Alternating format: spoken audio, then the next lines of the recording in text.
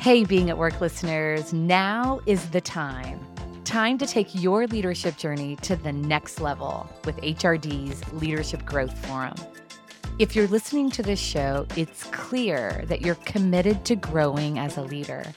So imagine a monthly experience where you not only get to learn, but also explore and connect with other leaders like you. Each month, we dive deep into a different leadership focus, building coaching skills, holding team members accountable, demonstrating empathy, creating a psychologically safe environment, and others. This isn't your average leadership event. It's a tailored experience for leaders who are ready to make a real impact. Join us for this incredible opportunity and secure your spot. Visit hrdleadership.com/BAW.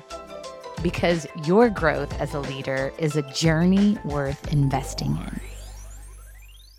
So I was in the line for an omelet at a breakfast buffet at the Bellagio in Las Vegas, and I was struck by how joyful everyone in the line seemed to be. I thought, well, maybe it's just because we're in Vegas. But as I stood there, and it was 4 or 5 people deep, we laughed and connected, and as I got to the front of the line, I saw Alberto, the guy making the omelets, with a huge smile on his face.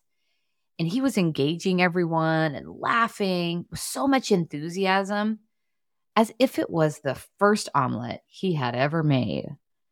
I loved watching him, and I loved watching everyone in the line, because his enthusiasm rippled throughout the line and out into the rest of the restaurant.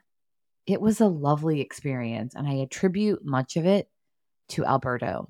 As he was making my omelet, we were chatting. He said to me, "I love my job," with so much genuineness.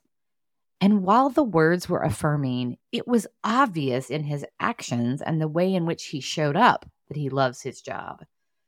But what was more striking to me was the impact that him loving his job had on everyone else and had on all of his customers.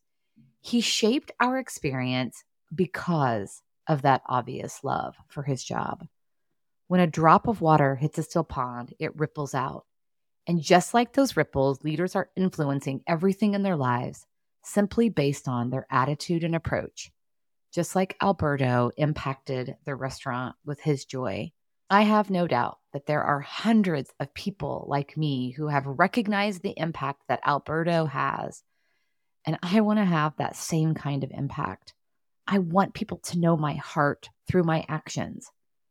So what about for you? What impact are you having on others based on how you feel about the work that you do?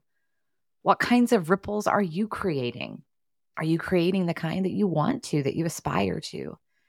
It's an important reflection question because we are all influencing every single day, and awareness is key. What a great way to take care of yourself and each other.